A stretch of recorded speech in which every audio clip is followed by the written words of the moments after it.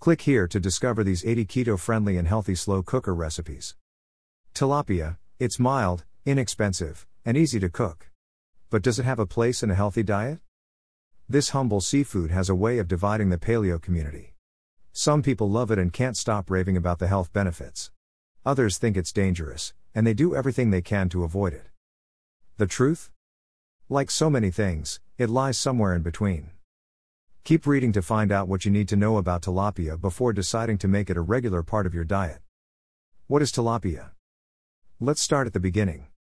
Tilapia is an inexpensive white fish, one of the most popular seafood choices. Watch this video, 3 healthy fish recipes, dinner made easy. They're native to Africa and the Middle East, but they've been distributed across the globe. And they're farmed in over 80 countries, including Asia and the Americas. Tilapia is actually a general term, which refers to nearly 100 species of cichlid fish. The vast majority are freshwater fish. Some people call tilapia the aquatic chicken because it breeds easily and has a bland taste. That mild taste is actually what attracts many people to the fish, but it drives plenty of others away. From obscurity to one of the most consumed types of seafood. Just a few decades ago, tilapia was basically unknown throughout much of the world. It certainly wasn't one of the most popular seafood options around. But things have changed drastically. Tilapia has skyrocketed to the number 4 most popular seafood among American consumers. In fact, it had a per capita consumption of 1.436 pounds in 2014. Tilapia farming is predicted to increase as global population grows, and people look for inexpensive, sustainable food sources. What to think about before eating tilapia? There are plenty of things to think about when deciding whether or not to make tilapia a regular part of your diet. Here's a rundown of some of the biggest pros and cons. Pros. Inexpensive. Pound for pound, tilapia is one of the cheapest seafood options around, especially if you buy frozen tilapia fillets in bulk. Mild taste. Depending on your taste buds, this aspect can be a pro or a con. If you don't like fishy seafood, tilapia is very mild, and it usually assumes the flavor of the sauce you cook it in. So it's popular among parents and schools looking to appease picky kids, but it still gets recommended by the American Heart Association every week. Low mercury exposure. When eating certain species of wild-caught carnivorous fish, i.e., fish that feed on other fish, you have to watch out for mercury. Because tilapia are vegetarians, there's much less of a risk. The American Pregnancy Association lists tilapia as fish that has lower mercury content, and it recommends that expecting mothers eat more of it than other types of seafood. Low in calories and high in protein. 100 grams of cooked tilapia only have 128 calories but a whopping 26 grams of protein. The caloric ratio is 19% fats to 81% protein. So you can eat tilapia to help build muscle, stay full, and avoid the insulin spikes that come after eating a ton of carbs. Nutrients. Tilapia is high in key vitamins and minerals like B vitamins, phosphorus, potassium, and selenium. Cons. Not nearly as many omega-3 fatty acids as other fish.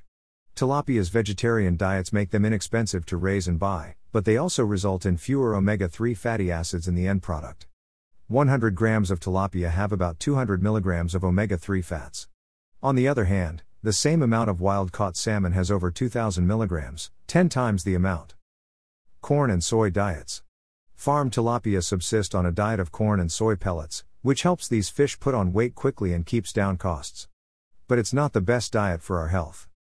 Tilapia don't eat corn or soy, they prefer algae and marine plants in their natural environment. Humans shouldn't eat much corn or soy either, so when we eat farmed tilapia, we have to deal with the inflammation and other health consequences that result. A higher omega-6:omega-3 ratio. Another consequence of tilapia's vegetarian diets is a higher omega-6 fatty acid content.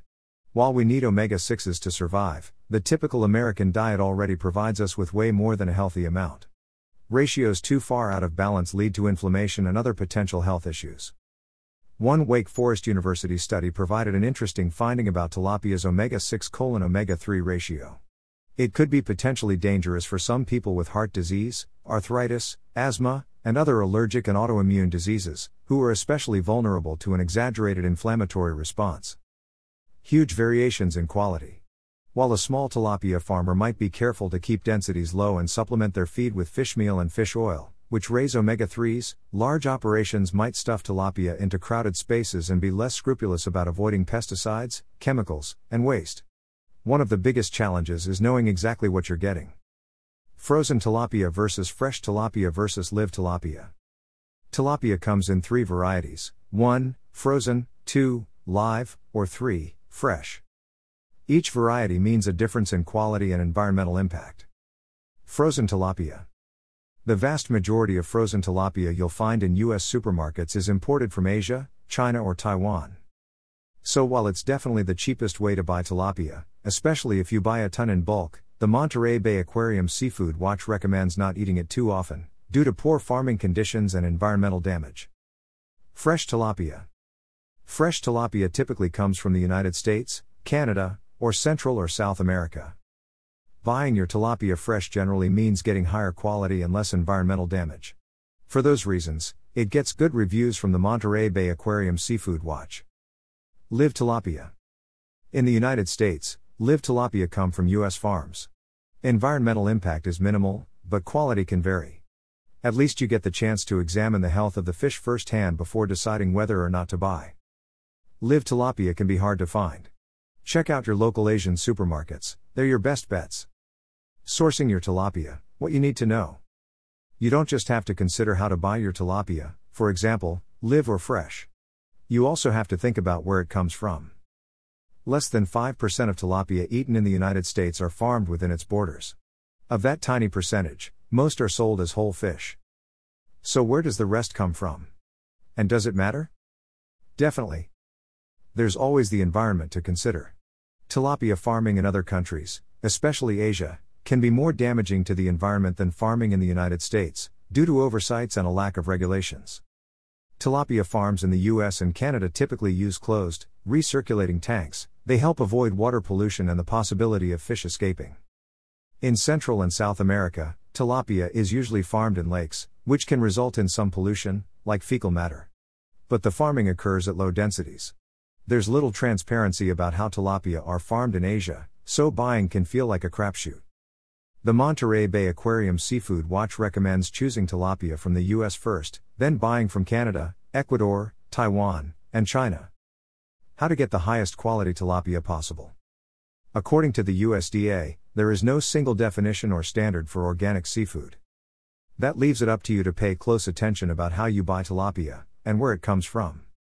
Frozen tilapia fillets usually come from Asia, and they tend to be the cheapest option.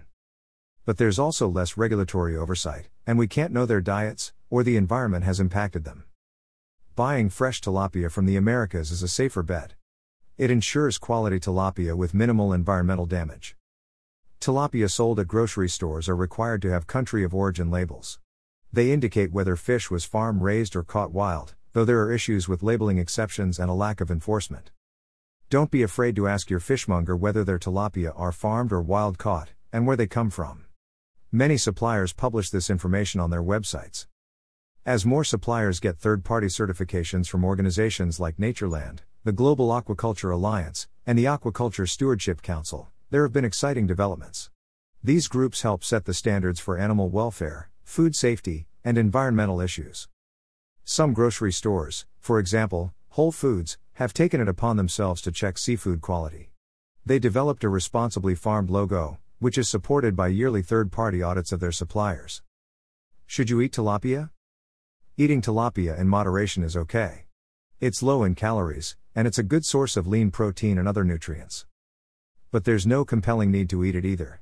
If you also like fattier seafood, like salmon or cod, you're better off eating those because you'll get more brain-boosting, inflammation-fighting omega-3s. And you can get the nutrients and protein you need elsewhere in a balanced paleo diet. If you're just eating tilapia for health, and because it's the only seafood you can stomach, consider a high-quality fish or cod liver oil supplement. Although the Wake Forest study needs additional research to flesh out its claims about tilapia's potentially dangerous omega-6:omega-3 ratio, you're probably best off avoiding tilapia if you're dealing with allergies or other autoimmune conditions. Watch these 2 videos below. Top 3 best fish versus worst fish to eat, Thomas de Lauer. Is tilapia unhealthy? The truth about this farmed fish. Over to you. A little tilapia every now and then won't kill you, but it won't transform your health either. You'll find more omega-3s in fattier fish like salmon and mackerel, especially if you buy them wild caught. Quality matters. If you do choose to eat tilapia, pay close attention to where it's coming from to ensure the most nutritious, and least environmentally destructive, choices possible. Written by Corey Pemberton. Author bio. Corey Pemberton is a freelance writer, Brazilian Jiu-Jitsu practitioner, and paleo health enthusiast. Ever since he discovered the ancestral health movement 5 years ago, he has explored different ways to incorporate ancestral wisdom into his nutrition, exercise, and lifestyle at large. One of his favorite topics is challenging long-held nutrition myths. Feel free to stop by his website or say hello on Twitter. A lot of people have gotten results from the keto diet, and enjoyed the foods that it has to offer. However, many of the people who are following this diet have a hard time finding the recipes that they need, especially ones that are quick and easy to complete. Fortunately, Kelsey Ale noticed this problem, and decided to do something about it. She's found that making recipes in a slow cooker gives you meals which are not only delicious, but also take very little time to make. Mostly you just put a few simple ingredients in the slow cooker, and let it do the rest. To find out more, click on Keto Slow Cooker Cookbook.